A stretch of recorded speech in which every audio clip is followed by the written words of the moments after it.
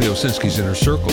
I'm Bobby Owsinski, and this is a show all about music, music production, and the music business. My guest today is Josh Simons, CEO and co-founder of Vamper, the world's largest and most active social professional network for musicians.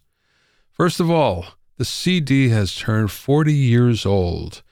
Yes, the first one was commercially released on October 1st, 1982. Back then, CD players were about $500 a piece, and a CD cost between $15.99 and $17.99, and everybody thought that was way too high. Now, the interesting thing is that the CD wasn't accepted by record labels right off. There was a lot of pushback from them. It took 2 years to convince them that they should actually go with this. Some of the problems that they had were about packaging, and the reason why was they're small.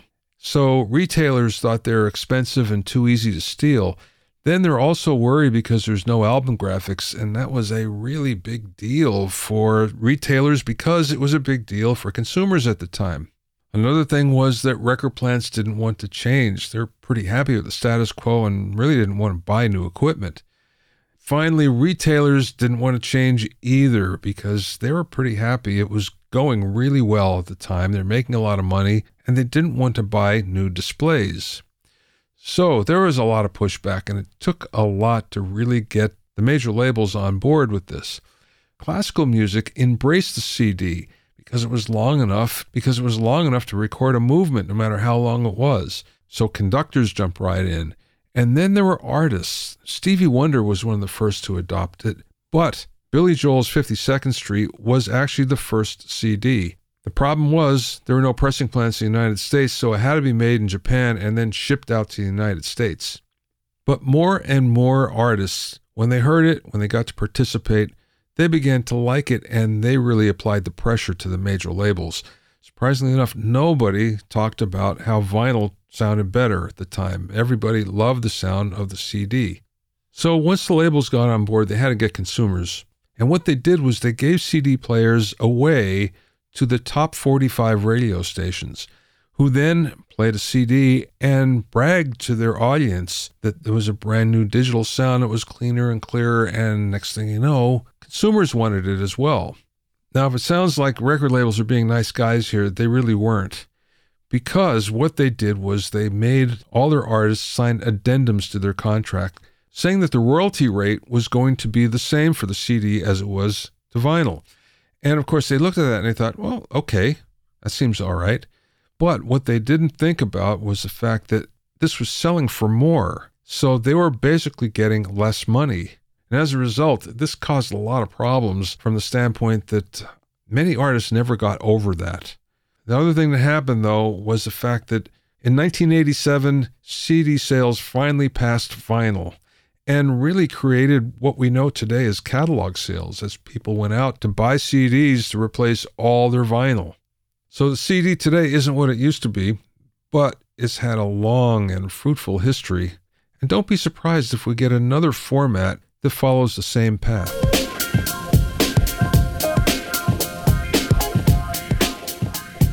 If you have any questions or comments, you can send them to questions@bobbyowsinski.com. Also, I'm pleased to announce that the 5th edition of my Mixing Engineer's Handbook is now available. It's totally updated and includes new sections on mixing and immersive audio, self-mastering, new mixer interviews, and much more. Get your copy at a special discounted price at bobbyowsinski.com/handbook. That's bobbyowsinski.com/handbook. You can also find it on Amazon and Apple Books. And remember, you can learn all about the latest in music, audio, and production news when you sign up for my newsletter at bobbyowsinski.com. There you'll also find out about openings for my latest online classes and special events. That's bobbyowsinski.com.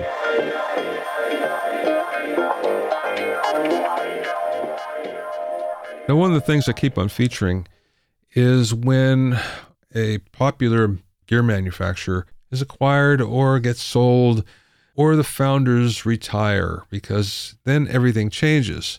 Well, we have another one. It's the first one in a while. Audiotonics has acquired Slate Digital. So you probably know Slate Digital from all the plugins, Drum Trigger, etc. Lots of really great stuff. And now they're part of the Audiotonics family. Audiotonics already owns Allen and Heath, Calrec, Digico, Digigrid, Group One Limited, Klang Technologies, Solid State Logic, and Sound Devices. So Slate Digital fits right in. Slate Digital really isn't an old company. It was co-founded in 2008 by Stephen Slate and Fabrice Gabriel to create digital audio tools for professional producers and mixers and engineers. Since then, the company has developed a wide variety of software plugins, mixing and mastering audio processing software, virtual microphone modeling, audio samples, and video courses.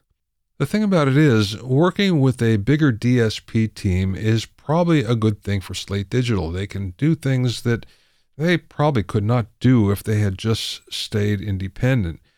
Small companies run out of resources that they need to develop new products or enter a new market. Sometimes an acquisition is the only way to go.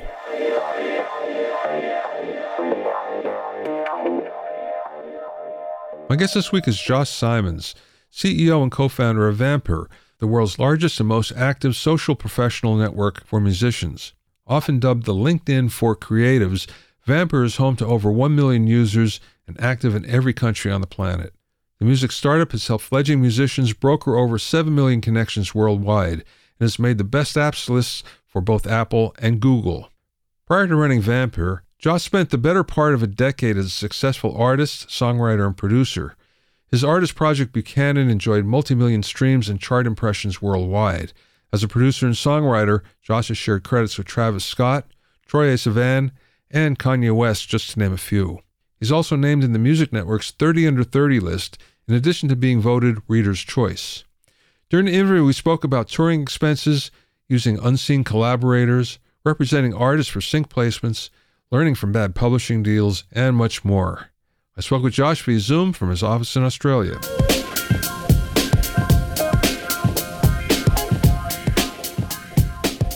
I want to know a little bit about your history. Let's talk about you getting into the business. You started as a player, right? Yeah, well, I actually started as a manager, and it was my frustration as a manager. I was managing two really incredibly talented Australian bands. One of them sort of still going. I won't say who they are out of respect to the bands, but they were not. There's this alternative sort of rock scene that you get in, I guess, three big cities in the world: London, Melbourne, and Berlin. And there's a certain, at least back then, we're talking 15 years ago, but there's a certain almost credibility to not sort of selling out and commercially performing, getting your songs on commercials and things like that. And as a manager, that was very frustrating because you're not doing it for charity. You're trying to make a living and you're trying to get them to build a sustainable career. And so my frustration with their reluctance to do things like that is actually what started my own artist project. I was like, well, I hear a sound that I think would suit the airwaves right now. And, without, in my mind, at least being a sellout by conventional standards, but I heard a sound and that was kind of where I started playing. I'd played piano and drums since I was a baby, but I'd never considered doing it as a job. And then within about a 6-month period, I went from an idea to start a band to doing big national tours and being on the radio. So it all happened very quickly. And, Wow. and as I say in most interviews, that's not the norm. And I'm totally aware of that. That's the exception, not the rule. No kidding. Wow. Well, good for you. That's great when that happens. But the like any story, it wasn't smooth sailing by any stretch of the imagination. It was to our frustration, we were only finding that level of success in Australia, and part of the reason was because we were a fully independent, properly independent act, as in there's sort of independent acts that are on, major indie labels, and then there's truly independent acts. And we were having these successes while remaining 100% truly independent.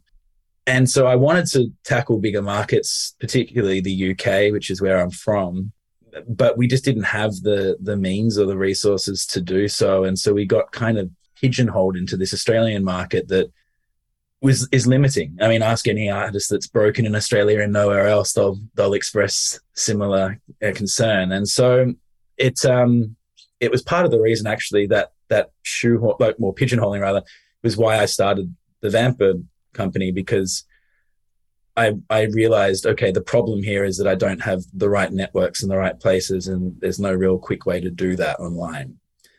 So that was it was that frustration that led me to create this company. How did you get to LA? So that's a good question. When we were starting to make Vamp, I was still touring. I think at the time I was on tour with Keith Urban, and that ended up being our last tour, but we weren't to know that at the time. And we kind of had the luxury in many respects of taking our time with building the first version of the app and the platform, because me and my partner were both active touring musicians. But then you hit a certain point and you realize, okay, I'm representing other people's money. I've got shareholders. I've got a responsibility, like a fiduciary responsibility.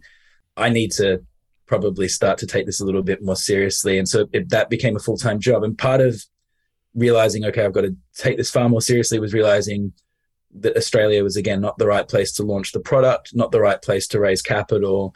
It's just it's 20 times smaller market than the US or something. So it just didn't make sense to be putting our effort and full-time energy into it in a small market. And so that we identified LA. Don't ask me why. I think it was going to be Nashville or LA or New York maybe, but we ended up going with LA because we identified LA as being a saturated market of very early stage aspirants, I'd call them. And whereas I think Nashville attracts more of a working class musician that might already have a network. And these are generalizations, of course, but there's some truth to it. Whereas LA is more people coming looking for opportunity. And our platform is really designed to enable people who are looking for opportunity. So it just made sense. Now, 7 years later, speaking to you today, I can quite truthfully tell you that I could have run the company from Mexico Beach, and we'd probably be in the same position. And that's just because it's a mobile platform. We have a remote team. COVID pushed us even further remote. Even though we were always a remote company, it made things even more remote. So we could run the business anywhere in the world. But I chose LA. I met my wife my now wife shortly thereafter. It changed my life. So I'm very glad that we sort of made that guess. Well, I think your assumptions are correct, though, in terms of the musical draw of people going to Nashville, and New York is in a class by itself, because I think you either grow up there, you don't aspire to go there so much unless you're from the area. But LA is different because it drew me from the East Coast because it's warm more than anything. Yeah.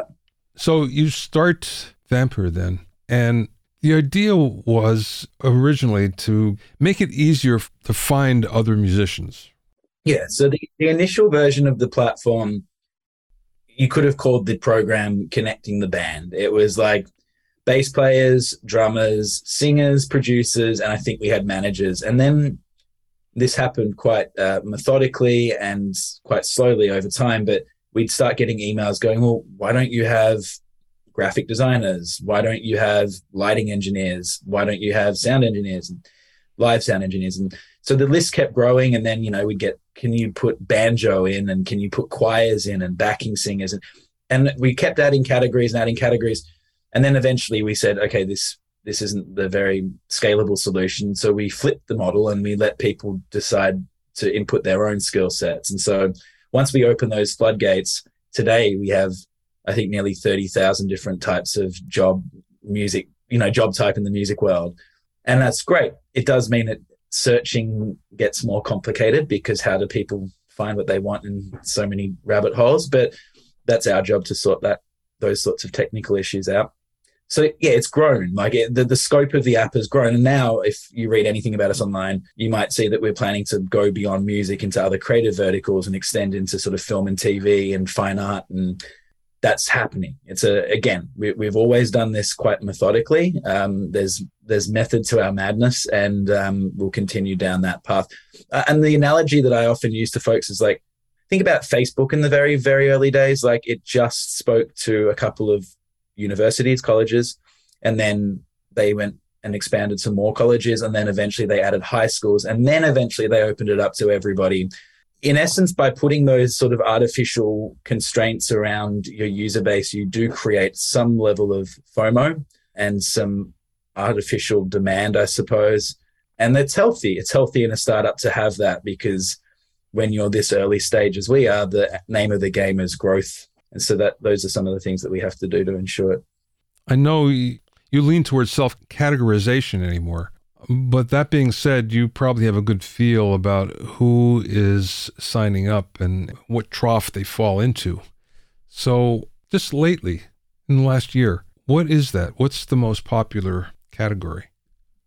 Yeah, well, the funny thing is that despite letting people self-identify and self-categorize and all that, it hasn't changed. Like we still service the same core group of people, and that is producers and songwriters. That is the main bridge that we gap. And when I say songwriters, that's a generalization to include singer-songwriters, bands, lead singers stepping out of their band, like all variations thereof, but connecting production people with people who write notes and lyrics, that's our bread and butter, I suppose you could say. The reason why I bring it up is right now there's a giant demand for road crew. And the reason being COVID, so many of them just decided, well, I'm too old for this, so I'm going to stop. And there hasn't been enough people that have come in since then. So there's a big demand. And I was just wondering if maybe that was a category that you saw a splurge in. I don't know that it's surged because I haven't checked that specific example, but I do know that when the last time we looked at the number, like where did roadies sit in terms of like what percentage or what spot on the ladder, if you will, it was surprisingly high. Like I don't know if it was top 10, but it was top 20. And that kind of shocked me, but it makes sense. I mean, look, LinkedIn sucks for music. And, that's one of the reasons why Vamper exists. And so it shouldn't be shocking really that was the case or is the case because they don't have anywhere else to really advertise online. I know, I'm still from when I was an artist, I'm still connected on Facebook and stuff with some of my fellow colleagues from back in the day. And I read their posts every day about how hard it is to support their crews, if not just finding crews, but then, getting gigs that pay enough to justify having them stick around for the length of a tour. It's really rough out there at the moment. Yeah. And I feel for them, and hopefully platforms like ours can help bridge whatever gap there may be in their calendar at present. But it's really scary for live music right now. It hasn't recovered the way that I think some people would like to pretend it has. Yeah, that's for sure. And I don't know that it will. I mean, so many venues have closed, so that's a big thing right away. And the costs of going out on the road are so much higher than they used to be. They were creeping up anyway. I think that's always one thing. You know how you often read like interviews with folks in the music industry and they'll say, artists make most of their money from touring. That might be true for the Coldplays and the U2s and the Weekends. But anyone who's not doing an arena tour, it's bloody expensive to take, and I know this firsthand, taking a theater crew around any country is really difficult because you're trying to put on an almost arena level show, but you've got a tenth of the seats to sell. You've got to somehow cover the costs of maybe 40 or 50 crew members.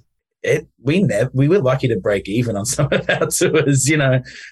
For us, that statement never rang true, and I know it's worse now. So it makes me shudder a little bit. I'm kind of glad that I'm not out there in that particular fight, but I know plenty are.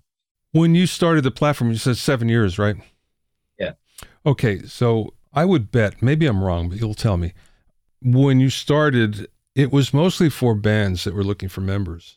And now all this is kind of flipped in that there are fewer bands, and with home studios being so powerful, you can pretty much do it on your own. You may be looking for a collaborator, but you're not specifically looking for a band, or band members. Is that true? I think that's going to be true for the rest of time. I did a TED talk on this once, and the point of it was nothing aside from breathing and masturbation can truly be accomplished on your own.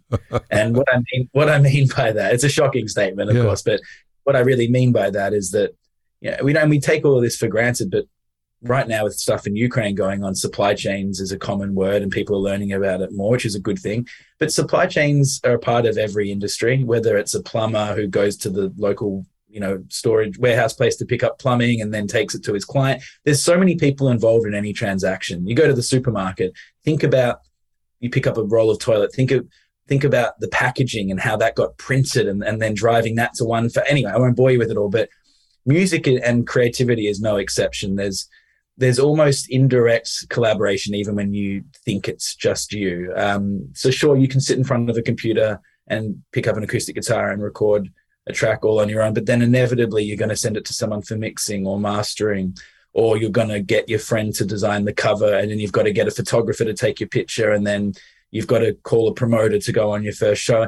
The point is that even though creating music is more, in some ways, easy to do on your own than ever, you invariably or inevitably, do end up collaborating quite extensively throughout the release process.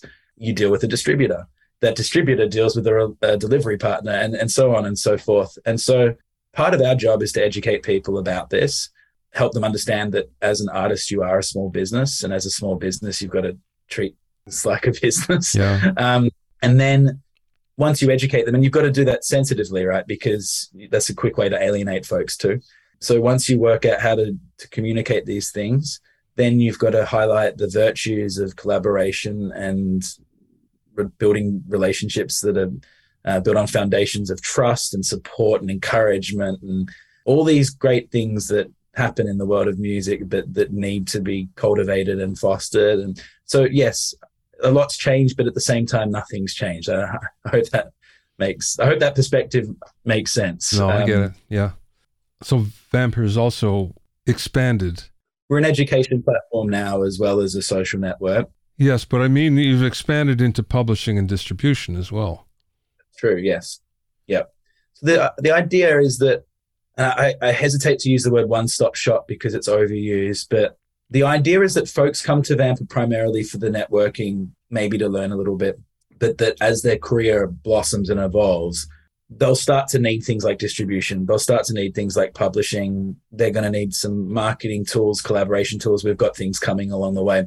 We're trying to sort of, if you think of the independent artist as the sun of their own solar system and the planets as the things that they're going to eventually need to reach out to and what have you, we're trying to position it that way that will give them the foundation, help them in the center there with that networking and the foundational pieces like connecting the Johns and the Pauls and what have you, and then letting them reach out and grabbing these individual services ad hoc as required. And it's a unique take because if you look at other music tech companies like Splice or Lambda or DistroKid, they're selling services. And so they go, we're a services company and we're going to market to a demographic that is at a certain part of their career and we're going to get them to buy our stuff. We're saying, come all, any sort of experience level, and then as you want your services, reach out and grab them. And it's just it's a subtle shift, but it's an important one.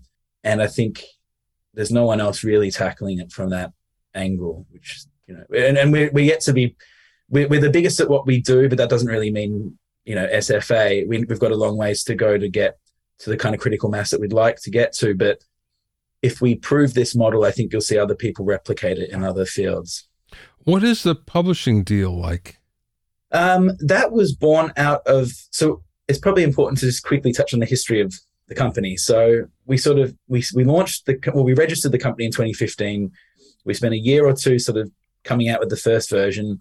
We launched that. It won a whole pile of awards straight away, got a whole bunch of downloads, but it was built on a pretty shaky code base and there was no business model built in and it was very hard to scale. And so we actually shut things down for like 18 months. Then we said, okay, let's work out what we did right. And there's a pile of things that we did right, quite a high pile of list of things that we did right. But then there was an even bigger pile of things that we got really wrong.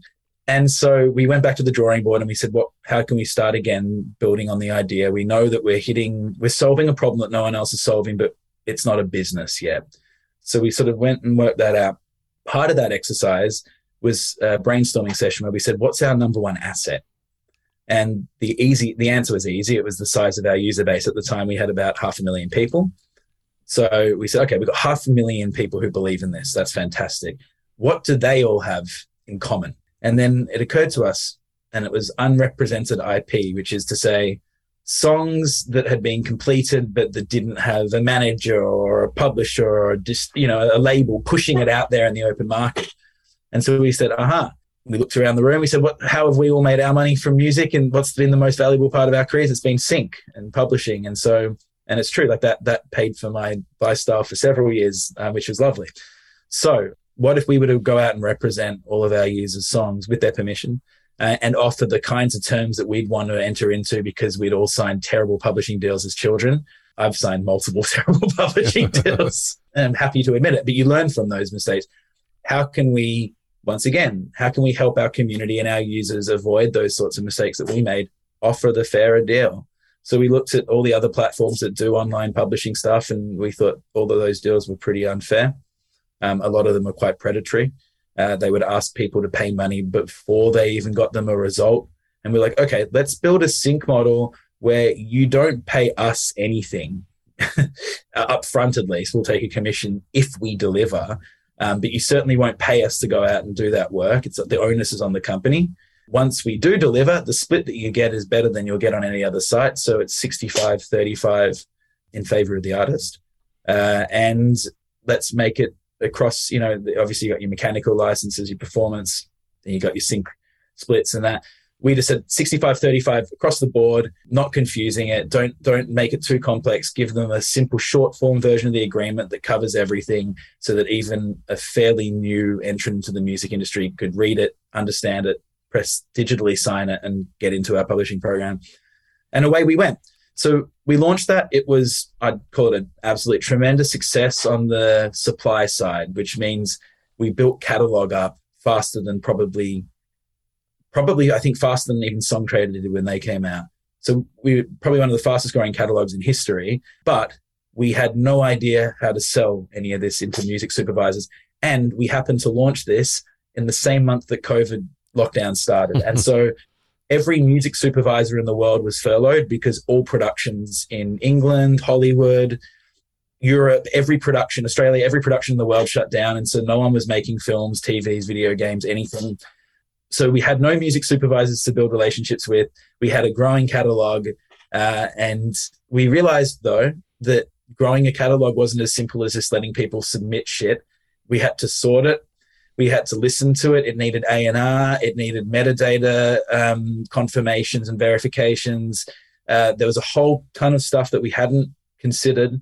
And it took us like 18 to 24 months to sort that. I mean, we've just sorted it out in looking at the clock, May maybe. So we only sorted it out this year. And now we're all guns blazing, and we're doing exactly what we said we'd do. We're getting syncs for our users in places like HBO, CBS, ABC, Facebook. And it's fantastic, and they're loving it, and it's very rewarding and satisfying for us too. But we just underestimated the demand side and building the relationships there and on the sales and stuff. So it's been a really interesting ride, the publishing one. It was never the core business, so I've never had a problem with it taking longer for us to work out, because it isn't the main thing that we do. That's the network. But it's been probably one of the more satisfying side projects of Vamper that we've launched. Is it an exclusive deal? Non-exclusive until we get a result. So you can put your music on sync agencies' websites. You can go on Songtradr. You can do it with us as well. When we deliver a result, because we are taking a much smaller cut than other people, because we're not asking for any upfront payment to represent you and go out there and spend our time pitching, the trade-off there is that when we do land you a result, we ask for exclusivity for a 2-year period. But even the 2 years we think is super fair. It gives us a chance to collect on the song while it's potentially going to get its moment in the sun. But we're not holding on to it forever. And then you get it back, and you can give it back to us if you choose, or you can take it elsewhere, or you can, register it yourself with Songtrust and self-administer. It's really up to the individual at that 2-year mark. But it's all part of what we're trying to frame as the fairest deal in the market. It is fair. Oh, that's really good. Okay, how about distribution? I saw you doing that. What does that cost? So distribution has been an interesting one for us. Originally, it was just a part of our Pro bundle. So Vamper Pro is like our subscription premium tier product that allows folks to network a little more intimately, deeply, more connection requests, more content, etc. Part of that Pro bundle for a long time is distribution. And the sort of I guess, the market differentiator from the other many thousands of distributors on the internet, was that we said, keep 100% of your royalties. Also, we were a month-to-month subscription service, which is slightly different business model than most distributors would do. Then, it had okay results, but we realized that we were missing an opportunity with the 97% of people who weren't going to pay for Pro. Why not offer distribution to them? But if they're not going to pay, we've got to find a different way to collect some revenue, because it costs money. People don't realize how much money it costs to run a distribution company, but you've got quality control teams. You've got all of the troubleshooting between the stores and the artists and metadata problems. Anyway, so I won't bore you with that. But in the end, we said, okay, we'll keep, for Pro users who are paying us $5 a month, they'll still keep 100% of their royalties. That business model stays intact, but we'll also open up our distribution portal to our free users with the caveat that we'll keep 20% of any royalties generated, and then they can do it that way. So that's been really successful for us. And we're really happy that we did that. We did that change about, I think that was Christmas last year. And folks are jumping on it like crazy, which is fantastic. Because there's not many truly free services out there. I think Amuse is one of them, and they're nice guys, but most companies ask for some sort of upfront payment. So the Pro tier, then, that's only $5 a month? Yeah, it's the way you said that, I'd think I'd confuse you for one of my board members. Yeah, that seems incredibly reasonable. Yeah, look, you got to remember who you're dealing with, right? So we do target very early stage musicians. Doesn't mean necessarily young. It just means people at the start of their journey who don't have their own network. Their disposable income in the field of professional development is low. A lot of them are working out whether or not music's for them. Am I going to invest in myself? I'm on the fence. Vamper is kind of the right program at that point to then help you decide, okay, now I know I've got access to this world. I've got sort of a peek into the world of music. Is this for me? And then the folks who ultimately decide, yes, it is, we'll see them convert and become a Pro user. But for many people, they'll dip their toe in and decide it's not for them. And that's perfectly okay. That's what living is about. It's about trying things. But again, we have that price point is really tricky, right? Because we can't put it too far out of reach that no one dares go near it. And, to that point, we realize we do probably need to offer something at a slightly higher price point again. And that's where our education stuff comes in. So that's sold at $23 a month, but that gives you literally access to a music business course, which would otherwise cost you tens of thousands of dollars in any country. You can access that for peanuts, when you compare the two. And that's been put together by professors around the world in Canada, Australia, America. And that's very good value for money and appropriate, I think.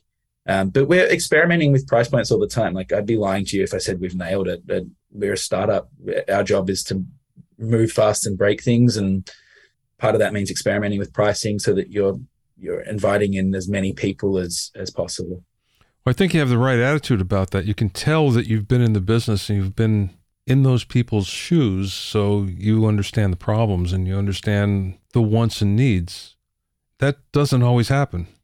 No. And look, it's I remember when Tinder Pro or whatever, Tinder Gold or whatever Tinder's thing is called, I remember when that was sub $10, and now I believe it's in the $70 or $80 a month range. Now, I know why that got there because I've been in those same board meetings, and I know how those conversations go, because when you get to the realization, if only X% of our user base is converting and we're selling something for $5 a month, we would have to get, and you do the numbers and you're like, we'd have to get to 1 billion people before we have a serious business on our hands. And so I understand why those companies have gone in that direction.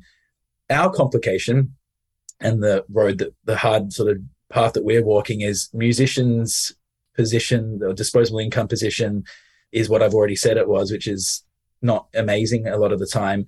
And so that's why instead of us just hiking prices every year, which could be one way a CEO might go about it, we've gone, no, let's just put in different valuable services at different value points. And so we'll see if that works long term. The early signs are good. but we'll need to keep adding things at different price points that justify the cost in order to make a sustainable company. It's tricky. It's tricky stuff. Not everyone can do it. That's for sure. Okay, last question, Josh. What is the best piece of business advice, or just the best piece of advice that maybe you received from somebody or you learned along the way?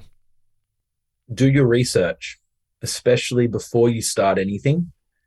I learned this firsthand in another thing I did, but I've seen it more times than I can count. When people start a small business, and that can be an artist project or it can be a startup with investors and anything in between.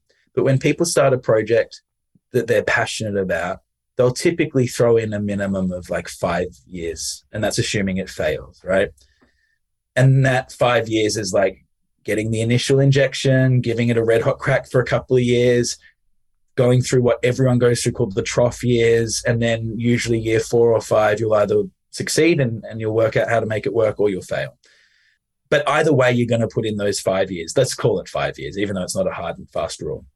If you spent let's say you spend a few hours researching whatever it is you want to do before you decide you're going to do it, double it, because you probably only spend a few hours, but at the bare minimum, double it or triple it if you can, because adding an extra couple of hours into your life to save you potentially 5 years and time is the most valuable asset you'll ever have and the greatest commodity and all that.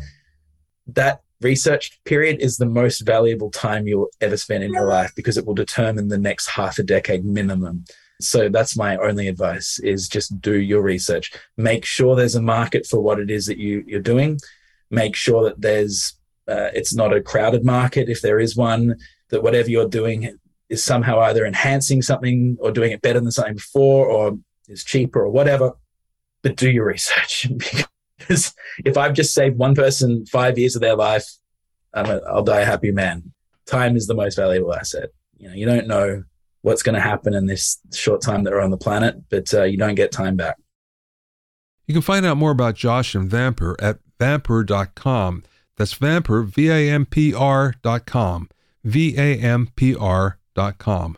Thanks for listening and being in my inner circle. Remember, if you have any questions or comments, you can send them to questions@BobbyOwsinski.com. Remember that you can learn all about the latest in music, audio, and production news when you sign up for my newsletter at BobbyOwsinski.com. There you'll also find out about openings for my latest online classes and special events. That's BobbyOwsinski.com.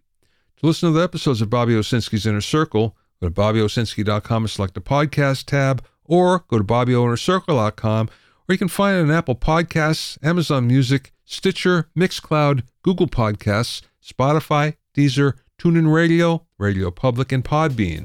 At BobbyOwsinski.com and BobbyOwnerCircle.com, you'll also find a sign-up form for my newsletter and for alerts for new podcasts. This is Bobby Owsinski. I will see you next time.